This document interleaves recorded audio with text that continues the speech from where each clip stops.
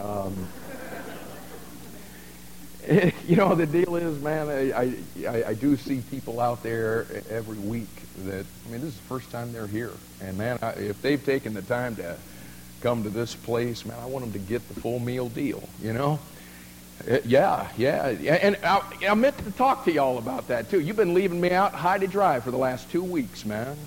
Remember, we talked about y'all being connected with the preacher. Remember, we went to Nehemiah, and we saw how Ezra stood on the pulpit of wood and preached, and the people, they stood up, and they were responding. And, man, is it because we've been talking about the tongue? And everybody's a little bit nervous to say amen because we're all going, oh, me, instead of amen. Okay, well, now get over it, okay? You need to work with me a little bit here. I'm feeling like I'm, the only one working around here, and it's no fun. So there you go. I like it. We're on a roll right now.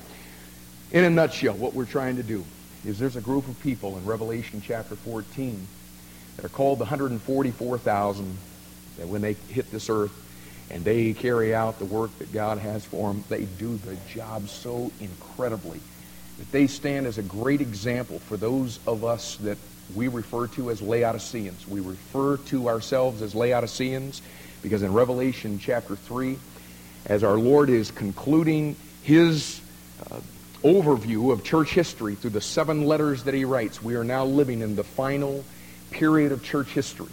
The letter written to the church of the Laodiceans. It means the rights of the people. And that's the period of time that we're living in right now, where God's people are looking for what's in this for me. And we think some things are true of us when Jesus said, actually, the exact opposite is true. So we've been trying to learn some things. And all of the things that we have been covering, there's visible evidence of this group's identification with the Father. There ought to be visible evidence in the life of everybody that names the name of Christ. There's audible evidence that this group is connected with the Lamb and the Father. They have a song that nobody else can learn. We've been seeing, we have a song that nobody else can learn too. And then there's speech. The speech that they have. Listen to what's true of the 144,000. And in their mouth there was found no guile. Now, you know what? Little statements like that, you just kind of read over those. That is a monumental statement, is it not? That in their mouth for 7 solid years on this planet after they come to know the Lord Jesus Christ as their Savior, not once in 7 years is any guile found in their mouth. And because there's no guile found in their mouth, what the Lord says is they are faultless before my throne. And what we've been seeing is there's another group of people in the Bible who are faultless before the throne, and check it out, it's us, y'all. Positionally in Christ, we are faultless. The Lord Jesus Christ, God's Son, when God looks at us, He sees us in Christ, He sees us faultless before the throne. And because we are, there ought to be some things that are true about our speech. And we've been looking at this whole thing of the tongue. And we've been talking about the fact that there's 3 ways that guile is found in the mouths of Laodiceans. And first and foremost is and this is the most obvious. It almost goes without saying, but there's guile found in our mouth by the things that we say with our lips. The things that we say with our lips. And you should be able to find that somewhere on your study sheet. I think that's number 1 that you have there. I read this past week and just this whole thing about the words we speak in the tongue, that the average person speaks 11 million words in a year. Now some of y'all bring the average up a lot. 11 million words. And check this out. Half of them are me, my, mine, and I. Is that wild? 11 million of them. A lot of opportunity for guile to be found in our mouth. And in Ephesians chapter 4 and verse 29, why don't we go back there? It's kind of been a key place for us. Peter tells us that what is true of the 144,000 is to be true of us. He tells us in 1 Peter 3:10 that we're to refrain our tongue from evil and our lips that they speak no guile.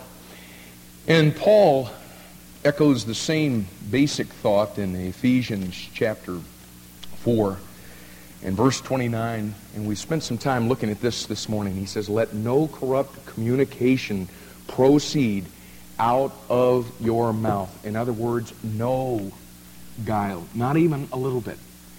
Let no corrupt communication come out of your mouth, but that which is good to the use of edifying, that it may minister grace unto the hearers. And we cross-referenced all through the Proverbs today about the importance of our words and how those words can minister grace. Just our words, or those same words, can also be like a knife to inflict pain, to cause injury, to cause hurt. Even says in the Proverbs that there's power in the tongue for death or for life. And we've been trying as a church to just get back to some of the real basics of this Christian life thing. And remember that we are a body. And there are people in this church who do struggle. And sometimes we struggle. We don't always have it all together. And sometimes we walk in here and we are weary. And we've got to turn a corner, guys. When we come in here, we come with anticipation to worship. We come with anticipation to be fed some things from the Word of God. But we also come with anticipation of being an encouragement to other people around us. In fact, that's what the Bible tells us. That's why we come together. Hebrews 10:25, "Forsake not the assembling of yourselves together as the manner of some is, but exhort one another." Encourage one another. "And so much the more so as you see the day approaching." It's tough, y'all. The day is approaching. We assemble together, and when we come together, hey, come to give worship to God. And come to give love to your brothers and sisters. And the writer of the Hebrews says in chapter 3, encourage one another. Anyone know the next word? Daily. Lest any of you be hardened through the deceitfulness of sin. And it's time that we just turn a corner in here and we begin to understand the power of the tongue in a negative sense and the power of the tongue in a positive sense. Did you love what Isaiah said this morning in Isaiah 50 and verse 4? The Lord's taught me how to use my mouth to help weary people. He's done some things in my hearing to allow me to hear what people say and allow me to hear what people don't say so that I can use my mouth to be used as an instrument to bring life and to pump life into those people. To minister, as Ephesians 4:29 says, to minister grace to the hearers. Do you remember what grace is? It's the desire and the power to obey God. And our responsibility with this instrument that is behind our teeth is to use that to pump life into people, to minister grace to them. And would you look, just keep reading in the context here. "And grieve not the Holy Spirit of God, whereby ye are sealed unto the day of redemption." Now, is it not interesting? Now, you've read that verse all your life, but is it not interesting to see where it comes in the context? It comes in the context of the tongue. And you just got to wonder, y'all, if through some of the things that we say to and about people, if this isn't one key area where we grieve the Holy Spirit of God because of the stuff that proceeds out of our mouth. Look at verse 31. "Let all bitterness and wrath and anger and clamor and evil speaking." And we talked last week about the fact that when you're bitter, when you're full of wrath and anger and clamor, it is going to come out of your mouth. And what he says here, Let all of that be put away from you with all malice, and be ye kind one to another, tender-hearted, forgiving one another, even as God for Christ's sake hath forgiven you. Be ye therefore followers of God as dear children, and walk in love. It's everything that we've been talking about, isn't it? This is what he's called us to love one another, and to put all of this trash, all of this anger and wrath and malice and blasphemy and all this stuff that proceeds out of the mouth, get it out of there. Be followers of God as dear children, and walk in love as Christ also hath loved us, and hath given himself for us an offering and a sacrifice to God for a sweet-smelling savor. But fornication and all uncleanness or covetousness, let it not be once named among you as becometh saints. Watch verse 4 now. Neither filthiness, nor foolish talking, nor jesting, which are not convenient, but rather giving of thanks. What comes out of our mouth ought to just always be showing the gratitude of our hearts. And he says, now listen, this foolish jesting and some of the things that come out of our mouth, you know what? We live in a culture that likes to laugh. And you know what some of us do? For the sake of humor, we compromise our mouth. But like we've been talking about, though, the reason it comes out of our mouth is because it's in all this fornication and uncleanness and all this stuff that he's talking about in verse 3. That filthiness begins to come out of the mouth, and this foolish talking and jesting that, now around here, it wouldn't fly if it's just totally off color, and so we just come this close. And he says, now listen, that has absolutely no part whatsoever in the words of somebody that claims to be a believer in Jesus Christ. So, there's guile that's found in our mouth. And for you folks that haven't been here, oh my goodness, we've been raked over the coals in the last 2 weeks. Amen? Good. Misery loves company. But we've been raked over the coals over this thing of our mouth. And the thing that hurts so much, I mean, if it was just a matter of, we're going to do better and we're going to keep our mouth shut, that'd be one thing. That'd be the good news. But what Jesus said in Matthew 15 is the killer, is the reason it comes out of our mouth is because it's in our hearts. It's indicative of a heart problem. So there's guile that's found in our mouth because of the things that we say with our lips. And yet there's a group of you folks that's been kicking back for the last 2 Sundays now and just kind of enjoying this whole ride because, you know what? You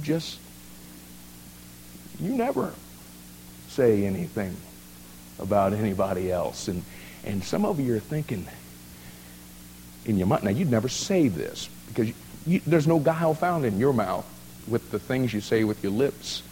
But some of you are thinking, I'm glad he's finally saying something about this. And the second way that guile is found in our mouth, now this is going to sound real strange to you, but through the things that we don't say. The things that we don't say.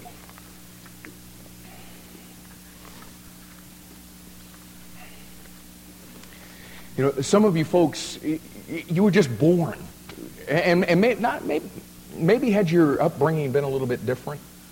Maybe your personality would have been just a little bit different. But there's lots of us who are quiet, passive people, at least outwardly.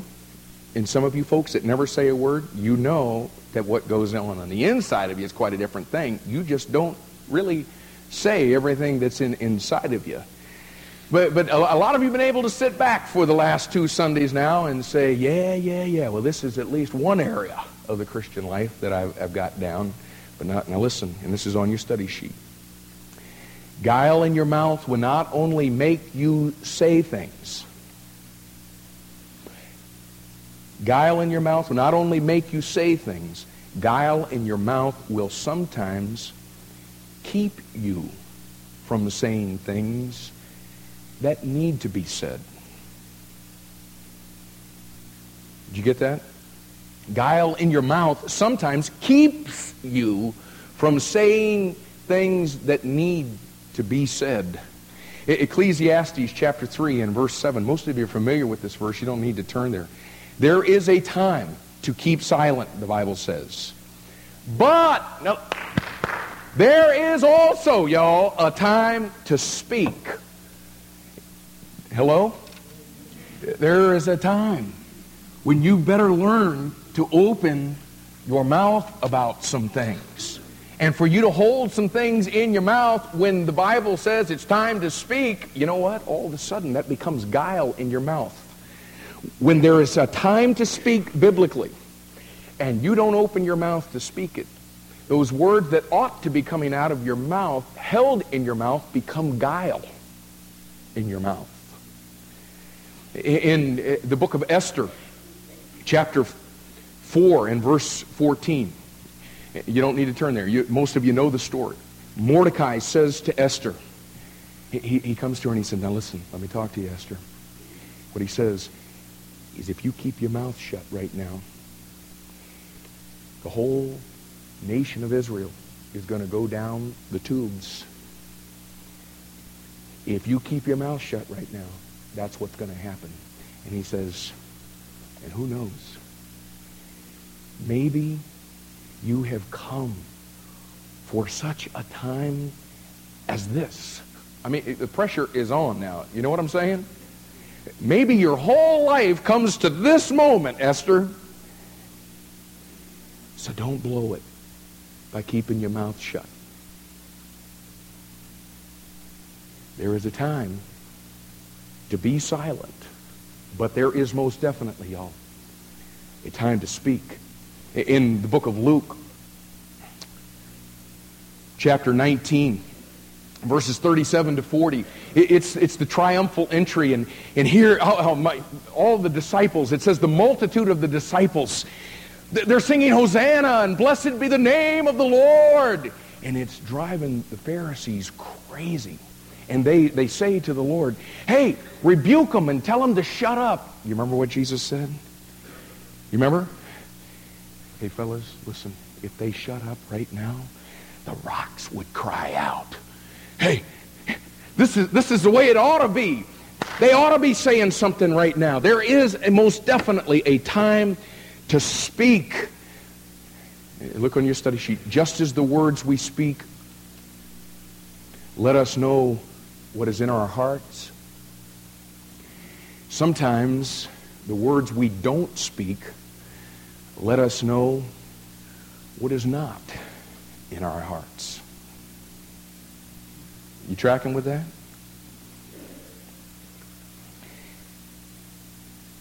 Sometimes, in certain occasions, when we are not compelled to speak,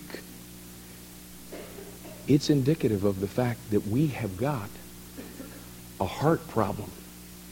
Now, for the last 2 Sundays, we've been talking about this incredible heart problem that we have that causes us to say all of these things that we ought not to say, and now it's the absolute opposite of it.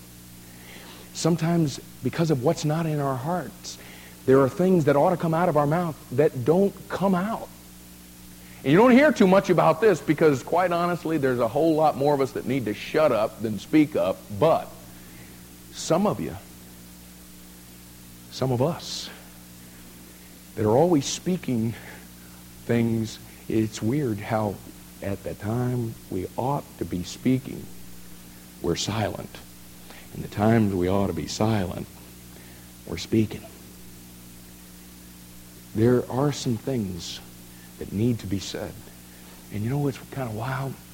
You begin to look in the Bible and you begin to find that there is a heart condition that people get that's diagnosed through their mouth. It's a rare thing. You see it on your study sheet there? Do you know how you pronounce that? You pronounce that, I can't help it, as the black preacher says. I can't help it. You know what? Sometimes what's going on inside of your heart causes you to be so compelled that you can't help but say something. Pastor Frank, his New Year's resolution is, I'm going to say positive things. He said in our pastor's meeting this week, but sometimes I just can't because I see these things. And you know what? You can't always keep your mouth shut because sometimes that heart condition gets you to where you just can't help it.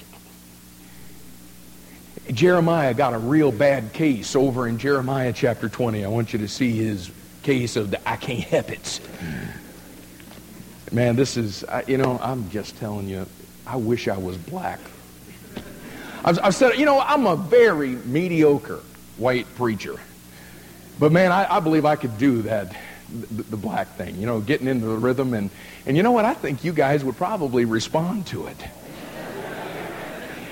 Oh, listen, Jeremiah got a case of the I can't help it. Yeah. Oh, son, look at what he says in Jeremiah chapter 20 and verse 9. Yeah. Jeremiah said, I will not make mention of him, nor speak any more in his name. Oh, listen. But his word was in mine heart as a burning fire shut up in my bones. And I was weary with forbearing, and I could not stay. You understand the I can't help it?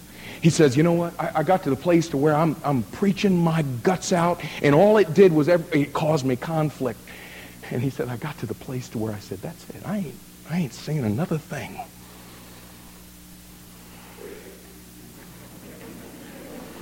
He said, but something started happening on the inside.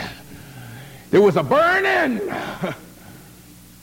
Something just got down inside of me that was burning inside of my bones, and I tried to keep my mouth shut, and it was wearing me out because there was this fire that was just raging on the inside, and I said, I can't help it.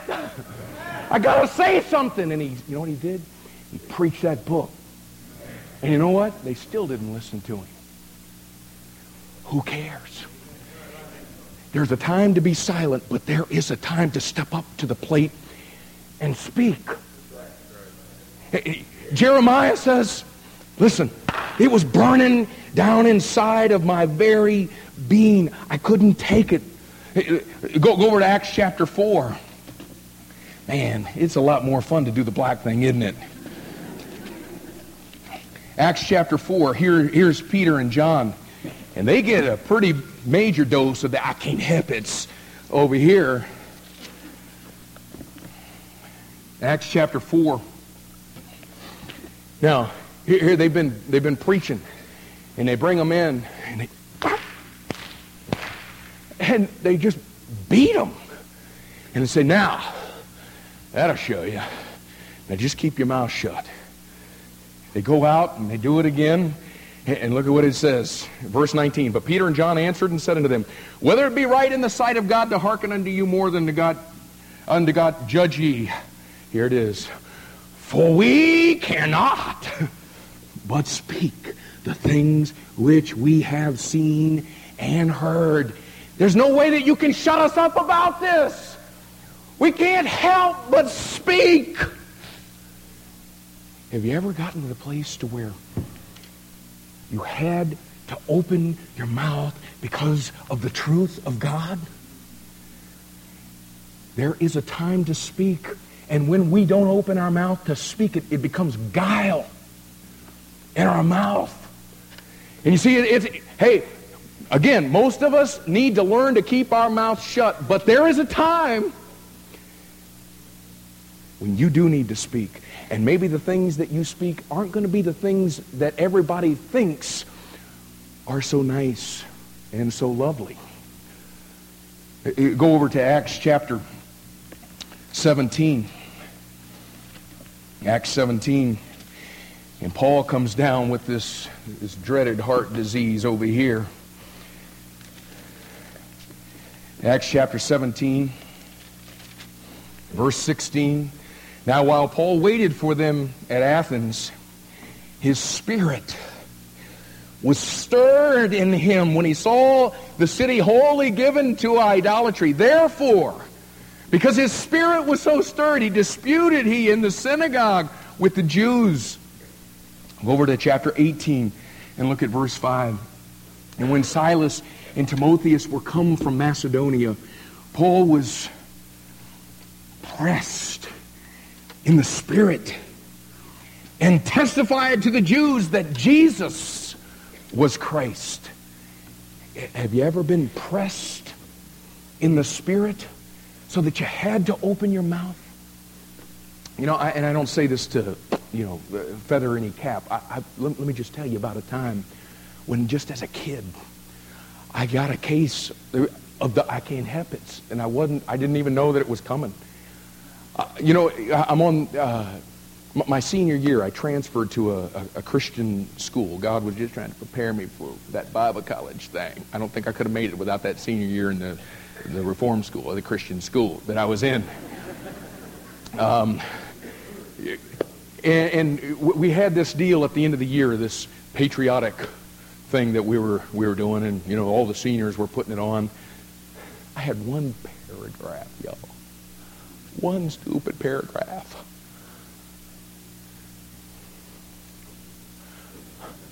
Comes time, the light comes on. Here I am.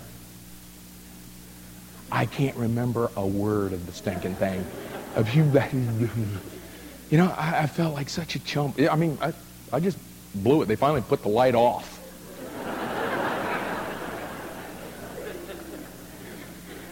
The next week, we're on our senior trip. We're in Washington, D.C.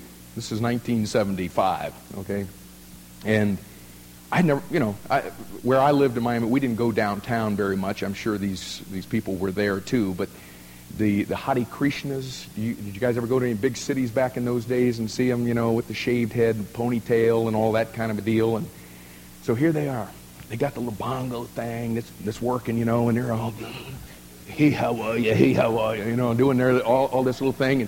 And here's all these people, man, just coming to check out what this group's all about. And they're all just standing all around. And I'm just kind of, never seen anything like this before, just taking it all in, And so they got all this thing going. And then they start, after the song is done, and here's hundreds of people all around, they start distributing this literature and start talking about Hare Krishna, the God, the true God. And I started getting to I can't help it. I'm just a stupid little kid, man. I don't know anything. But I said, hundreds of people, hey, listen, that's a bunch of trash that they're handing y'all right there. Let me tell you something. There is one true God. And his name is Jesus Christ, and he died on the cross, and he was buried, and he rose again. And that's what this thing is really all about. You can take that stuff, but it's a bunch of trash. And I'm like, where'd that come from? You know what it was? I can't help it. You know what? I believe with all my heart. That was a call right there. It was a time to speak. Jesus got a pretty bad case of it, y'all. Over in Matthew 23.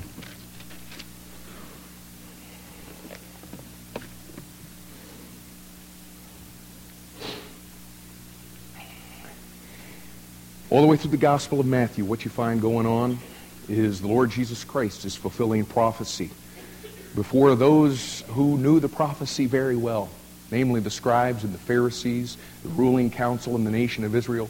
It's been more than evident who he is. It's become very, very clear who he is, and in the face of everything that he's doing to fulfill those prophecies, they are saying that he is from Beelzebub. They are attributing the power through which he is operating to the power of Satan. And it finally comes down to a case of the I can't help it. And I want you to see what happened to Jesus. And now before we get into this, let me just tell you. You're going to have to be very discerning on this thing of guile, because you see, we tend to think that anytime somebody gets bold about truth, and sometimes when somebody is saying this is the way that it is, we think that's guile, man. They're just mean-spirited, and there comes a time to speak. And sometimes the words that you're called to speak, the world may call them guile. God calls them guile if you keep them in. And watch what he does with these religious leaders. Look at what he says in verse 13. But woe unto you, scribes and Pharisees, hypocrites. Verse 14. Woe unto you, scribes and Pharisees, hypocrites. Verse 15. Woe unto you, scribes and Pharisees, hypocrites. Verse 16. Woe unto you, ye blind guides. Verse 17. Ye fools and blind. Verse 19. Ye fools and blind. Verse 23. Woe unto you, scribes and Pharisees, hypocrites. Verse 24. Ye blind guides. Verse 25. Woe unto you, scribes and Pharisees, hypocrites. You know what? It's like he's got him against the ropes, you know. Bam, bam, bam, bam, bam. Hypocrite, hypocrite, hypocrite, hypocrite, hypocrite, hypocrite. Whoa, whoa, whoa, you blind guy. Excuse me. I got carried away there for a second. Listen. People say to us, you know, you guys are just too hard. You guys say some stuff that really isn't loving. You guys ought to be more like Jesus.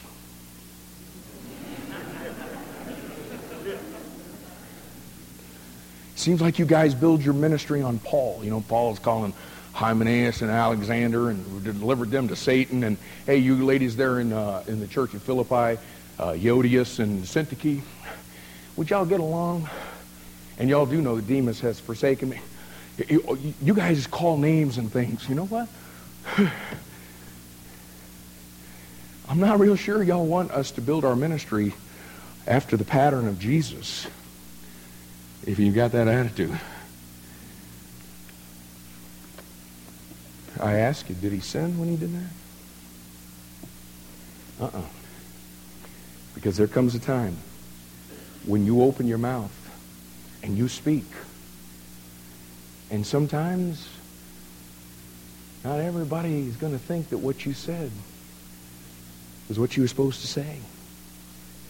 But you know that if you didn't say it, there'd be guile found in your mouth. Go over to Revelation chapter 2.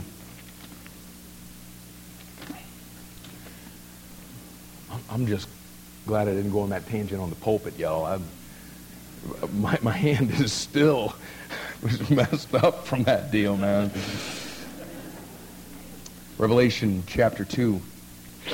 Writing to the church at Ephesus, he says, I know thy works, and thy labor, and thy patience, and how thou canst not bear them which are evil, and thou hast tried them which say they are apostles, and are not, and hast found them liars. Now again, people in Laodicea don't think that you ought to ever try people and find out that when they are teaching something that's false, they don't think that you ought to call them liars. I'm just telling you, this comes in the passage where the Lord is commending this church for the fact that they were hardworking and they were giving all diligence to all the things they ought to be diligent about. And they were discerning enough with the Word of God to be able to figure out who was not for real. And when they found somebody that was standing up who wasn't really, truly speaking for God, though they claimed to be, this is a church that said, you know what, pal? You are a liar. Begin to talk to the crowd and say, thus saith the Lord. Now, we in this church, you know what? We stand, and because of the authority of this book, and not because of any personal vendetta, there are sometimes we talk about people that are on the television that are liars. And we call their names. And that's, you know what? That's not guile, y'all. This is something that needs to be done in Laodicea. You know why? Because there are people who are very non-discerning that had watched that stuff, and well, you know what? He was holding the Bible, and he was saying a lot of good things and all of that stuff. The devil is slick. 2 Corinthians chapter 11. He has ministers who pose as ministers of righteousness. And listen, when they show themselves biblically that they are liars, I'm just telling you, y'all, in the midst of this, hey, we've been beating the love drum around here. Don't ever fall out of love with this book. Because this book's going to tell you when you do open your mouth.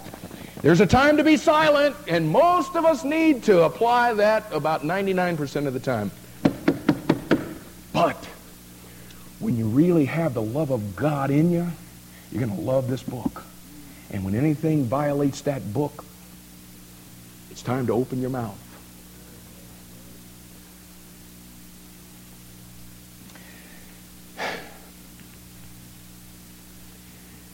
And when people in this church who have taken the name of the Lord Jesus Christ have identified themselves with this body of believers, and their life is not what it's supposed to be, and they're living in sin, it is the responsibility of anybody who finds out that truth to lovingly go to them in the spirit of meekness and open your mouth and love them back to Jesus. And some of you think that you're so loving because I'm just not that kind of person.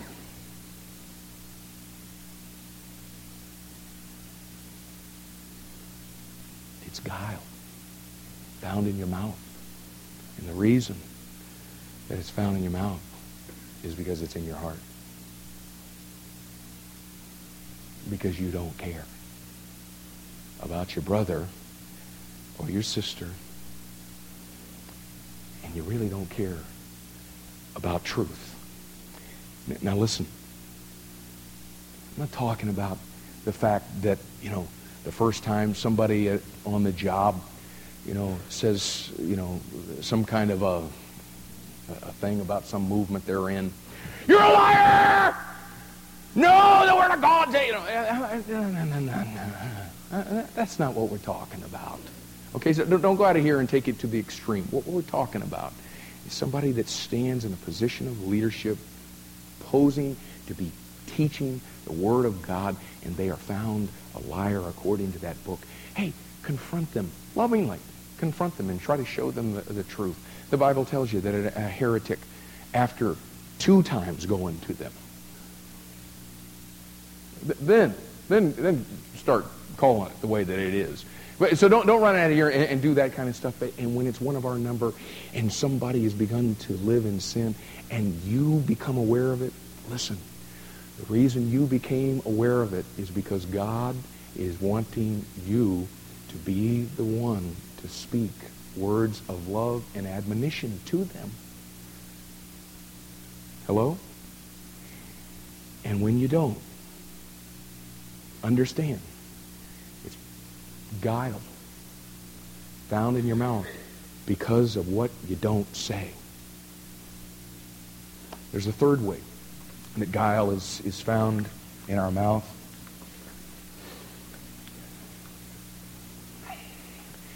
And this is by the things we say with our lips, but unsay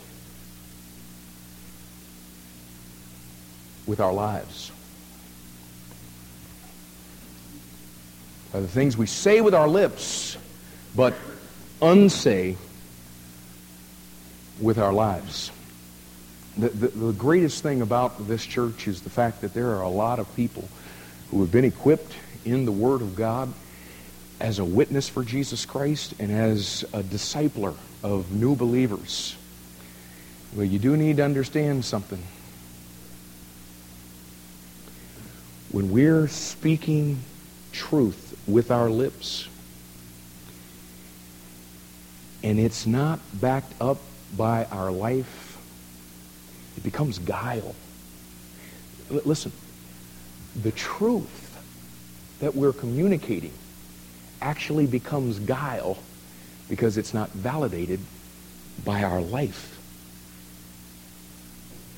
And would you look in Proverbs chapter 14?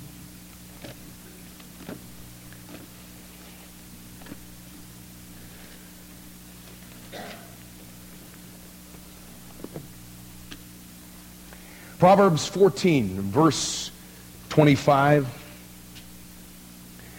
A true witness delivereth souls, but a deceitful witness speaketh lies.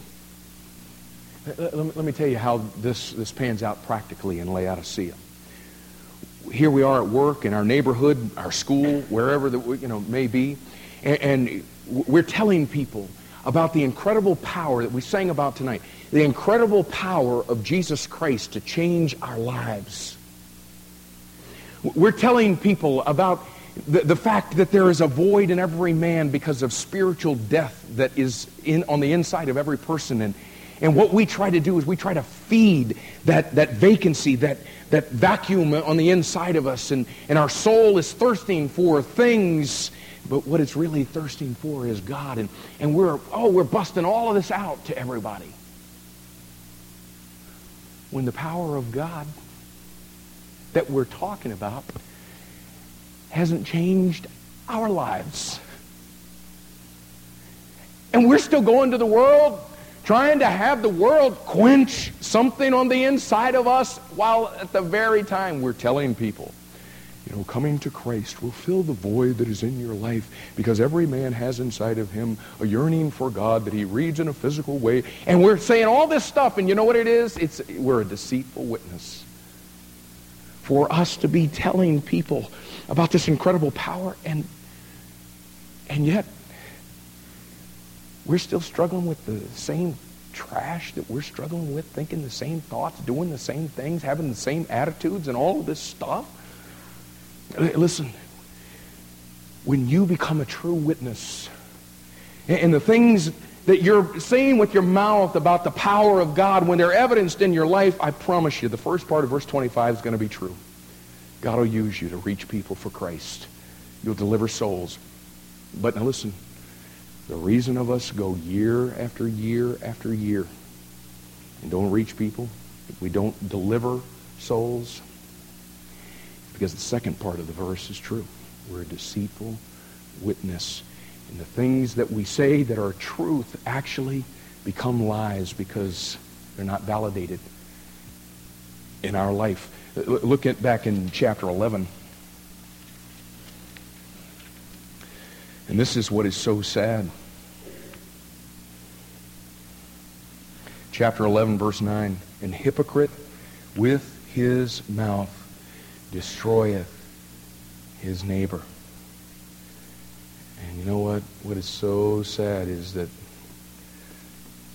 some of the people that attend First Baptist Church have such a bad testimony with the people at work, the people in the neighborhood, that they don't want, if that's what it is to be a believer, I don't want it. Destroy your neighbor. Look over in chapter 12 and verse 2. They speak vanity, every one with his neighbor, with flattering lips and with a double heart do they speak. And would you turn over to the book of James? We've spent quite a bit of time here. I purposely left off the first part of this passage where James deals with the tongue so that we could come to this point and just talk about it for a little bit.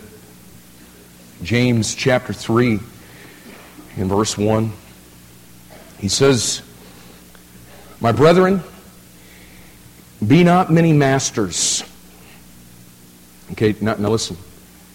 This is teachers that he's talking about.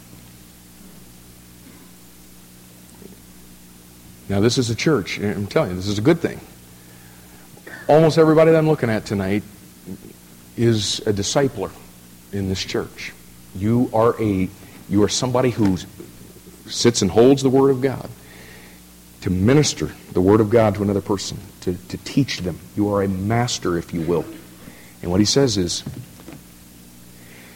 don't be rushing to this task of sitting and teaching other people, knowing, here's the reason that you don't want to just rush off into this thing, knowing, excuse me, knowing that we shall receive the greater condemnation. Now listen, when you stand or sit, whatever the case may be, as a teacher of the Word of God, you become more accountable than other people who are not standing and teaching people. Once you take that position, however, you become very, very accountable for the things that you are communicating. And could we just rewind the tape a little bit in our discipleship of the people that are under our care? Do we not sometimes take the Word of God to answer the question that they have surfaced? And are we not telling them with our lips truths of the Word of God? And just busting it right out. I mean, just the way it's supposed to be. While at the very time, what we're telling them is not true in our life. To us, listen, is the greater condemnation. You know what, y'all? Let's just get real gut honest. And you know what? I'm kind of glad that we're doing this on Sunday night, because it's basically just us. Because I hate talking about this on Sunday morning. Some of us come to the giving lesson and teach our disciple all about giving to the Lord and what biblical giving is really all about.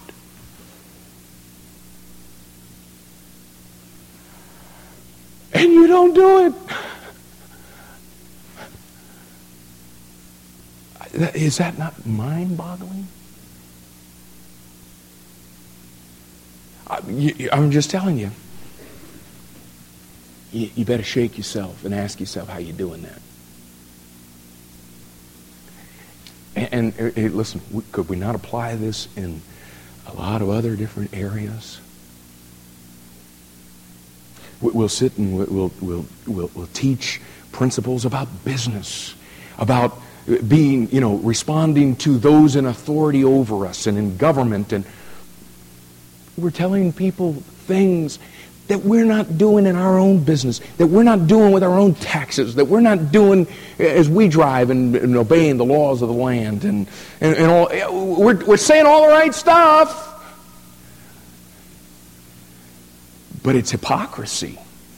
It becomes, the truth that we speak becomes guile because of the vessel that it's coming from. Psalm 28 and verse 3, just listen to this. The psalmist says, are you listening? Draw me not away with the wicked and with the workers of iniquity, which speak peace to their neighbors, but mischief is in their hearts. And you know what a lot of us are doing? We're speaking peace with our disciple, and we're saying all the right things when there's mischief in our heart with the things that we're telling them. They're not true in our life. And the psalmist says, oh, listen, oh, Lord, please don't let me be drawn away with the wicked, with the workers of iniquity. Workers of iniquity are those that tell people something to do and then it not be characteristic and true in their life. Jeremiah chapter 9, go back there if you would. Jeremiah 9.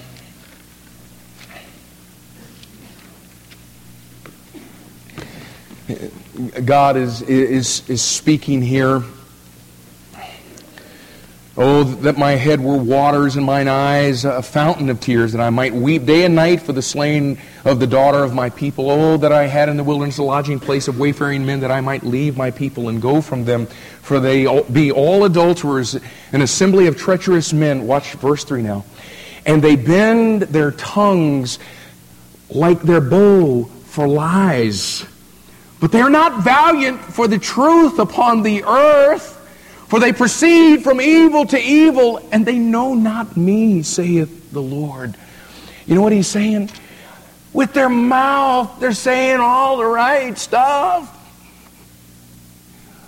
But they don't have a clue about what they're saying. They don't know me. They proceed from evil to evil. Verse 4, take ye heed every one of his neighbor, and trust ye not in any brother, for every brother will utterly supplant, and every neighbor will walk with slanders, and they will deceive every one his neighbor, and will not speak the truth. They have taught their tongue to speak lies, and weary themselves to commit iniquity. Living in sin, but speaking truth. But he says it becomes lies. Verse 6, thine habitation is in the midst of deceit. Through deceit they refuse to know me, saith the Lord. Therefore thus saith the Lord of hosts, behold, I will melt them and try them. For how shall I do for the daughter of my people? Their tongue is an arrow shot out. It speaketh deceit. One speaketh peaceably to his neighbor with his mouth, but in heart he layeth his wait. Shall I not visit them for these things, saith the Lord? Shall not my soul be avenged on such a nation as this? And it's time in our discipleship, guys, that we stop saying things with our mouth that aren't true with our life. Now, hey, don't quit discipleship. Get your heart right. So that the things that you speak are really truth. Go over to chapter 12 and look at what Jeremiah says. Jeremiah 12. Look at the last part of verse 2. Jeremiah says, thou art near in their mouth and far from their reins. Oh, you would think when they opened their mouth, you would think they had it all together. But you're really not, God, you're not really the one that's in control of their life. You really don't have the reins. Even though, to listen to them, boy, you'd surely think so. And turn over to the book of Haggai. You say, where in the world is that? Just go to the end of your Old Testament and just work yourself back, and you'll run into it there right between Zechariah and Zephaniah. Haggai chapter 2 and verse 11. Now God's telling Haggai, here's what I want you to do. Look at verse 11. Thus saith the Lord of hosts, ask now the priest concerning the law. Saying, go to the priest, and I want you to ask him a question, okay? Here's the question. If one bear holy flesh in the skirt of his garment, okay? So here you got this sacrifice that's been sanctified. It's holy, okay? And you're holding this thing. And with his skirt do touch bread or pottage or wine or oil or any meat, shall it be holy? And the priest answered and said, no.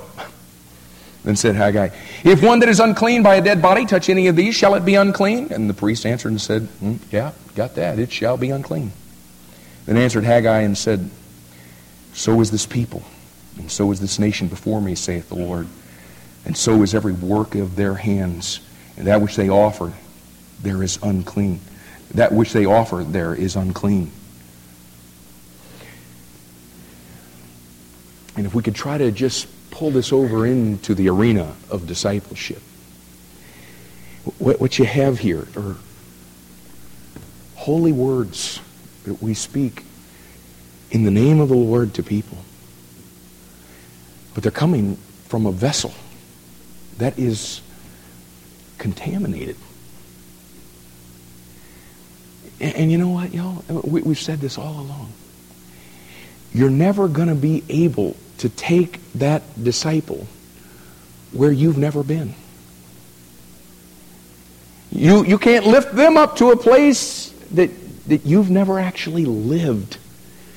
And what can happen, guys,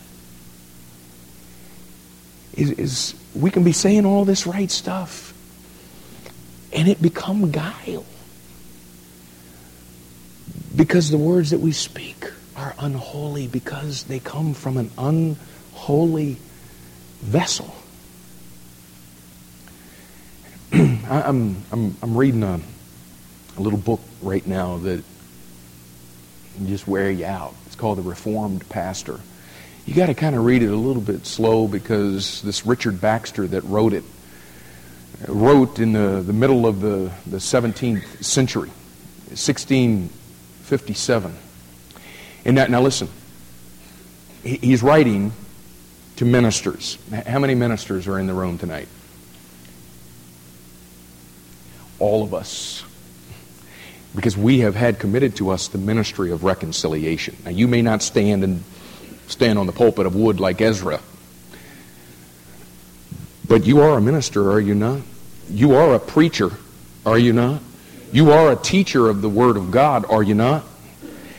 And so, can we be challenged by one of our Bible-believing brothers from several hundred years ago? And now listen, please, I've made application of this to me, and it has worn me out, okay? Now, please, don't be reading this as if this applies to Mark, Frank, Joe, and Bob. Tom. No, this applies to all of us who take the responsibility of holding that book to teach it to somebody else. Look at what he says. Take heed to yourselves, lest your example contradict your doctrine, and lest you lay such stumbling blocks before the blind as may be the occasion of their ruin, lest you unsay with your lives what you say with your tongues, and be the greatest hinderers of the success of your own labors. It much hindereth our work when other men are all the week long contradicting to poor people in private that which we have been speaking to them from the Word of God in public, because we cannot be at hand to expose their folly. You understand what he's saying here? And all of you people who are involved in discipleship, you know all about this. When you're working with people in this community to try to reach them for Christ, and then there's other people that claim to be Christians that are living ungodly lives and are just tearing down everything, and we can't always be there to say, now listen, you don't lump all of us into that group there. We can't expose all of the phony ones that are out there. But he says, but it will much more hinder your work if you contradict yourselves, and if your actions give your tongue the lie, and if you build up an hour or two with your mouths, and all the week after pull down with your hands. This is the way to make men think that the Word of God is but an idle tale, and to make preaching seem no better than prating. He that means as he speaks will surely do as he speaks. Certainly, brethren, we have very great cause to take heed to what we do as well as what we say. If we will be the servants of Christ indeed, we must not be tongue servants only, but must serve Him with our deeds and be doers of the work, that we may be blessed in our deed. Let me then entreat you, brethren, to do well as say well. Be zealous of good works. Spare not for any cost, if it may promote your master's work. Maintain your innocency and walk without offense. Let your lives condemn sin and persuade men to duty. Take heed to yourselves, lest you live in those sins which you preach against in others, and lest you be guilty of that which daily you condemn. Will you make it your work to magnify God, and when you have done, dishonor Him as much as others? Will you proclaim Christ's governing power and yet contemn it and rebel yourselves? Will you preach His laws and willfully break them? If sin be evil, why do you live in it? If it be not, why do you dissuade men from it? If it be dangerous, how dare you venture on it? If it be not, why do you tell men so? If God's threatenings be true, why do you not fear them? If they be false, why do you needlessly trouble men with them and put them into such frights without a cause? And are you getting this? Hey, if this stuff that we're communicating to people in discipleship, if it isn't true, then why are we laying it on people like it is? Do you know the judgment of God, that they who commit such things are worthy of death? And yet will you do them? Thou that teachest another, teachest thou not thyself? Thou that sayest a man should not commit adultery, or be drunk, or covetous, art thou such thyself? Thou that makest thy boast of the law, through breaking the law, dishonorest thou God? What? Shall the same tongue speak evil that speaketh against evil? Shall those lips censure and slander and backbite your neighbor, that cry down these and the like in others? Take heed to yourselves, lest you cry down sin and yet do not overcome it. Lest while you seek to bring it down in others, you bow to it and become its slaves yourselves. For of whom a man is overcome, of the same he is brought into bondage. To whom ye yield yourselves servants to obey, his servants ye are, to whom ye obey, whether of sin unto death or of obedience unto righteousness. Oh, brethren, it's easier to chide at sin than to overcome it. Oh, brethren, what men should we be in skill, resolution, and unwearied diligence, who have all this to do? And I ask you, if you've taken the responsibility of being a discipler in this church, what skill ought we to impart in that? And what unwearied diligence should we give day and night to that? Did Paul cry out, who is sufficient for these things? And shall we be proud or careless or lazy, as if we were sufficient? As Peter saith to every Christian, in consideration of our great approaching change, what manner of persons ought we to be in all holy conversation of our and godliness? So may I say to every minister, seeing all these things lie upon our hands, what manner of persons ought we to be in all holy endeavors and resolutions for our work? Take heed to yourselves, lest you are weak through your own negligence, and lest you mar the work of God by your weakness. And guys, as we start this new year, we got to make sure there's no guile found in our mouth. The things that we say, the things that we communicate to one another, they ought to be things that minister grace unto the hearers. Things that are good to the use of edifying, Paul says. Sometimes we need to keep our mouth shut. And sometimes we need to open our mouth, lest guile is found through the things that we don't say. And because of so many people who are ministers in this church, we need to make sure that we're not saying things with our lips that we're unsaying with our lives. To whom much is given, of him shall much be required. And guys, no more guile. How about it? Is that your determination? Through the things you say, through how you live your life? That's what God's called us to be as a church. And what a statement.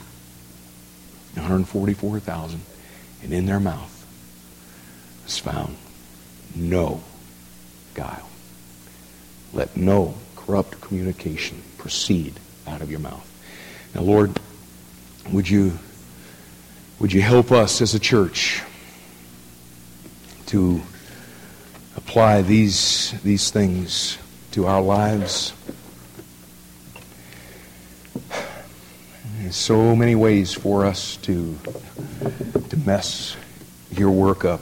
And Lord, we want to be vessels in these last days that you can use to to glorify yourself.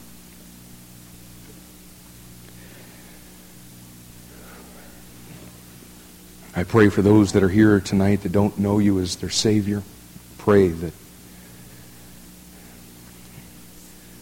tonight would be the night when you have, even though we've not preached a salvation message, we pray that this would be the night that you would take truth to their heart and show them their need for a Savior. We pray for the salvation of people's souls in this room tonight. And with our heads bowed, for you that may be here tonight and don't know the Lord, we do want to invite you, as our service is concluded, our pastors remain up at the front of this room, and we love the opportunity of just meeting you and maybe talking to you for just a few minutes. If you've got questions about what it really means to know God and to have your sin forgiven, to receive Christ, we would welcome the opportunity of connecting you with someone tonight that could take the Word of God and show you and spend some time with you and answer some questions tonight. So we invite you tonight to come. In church,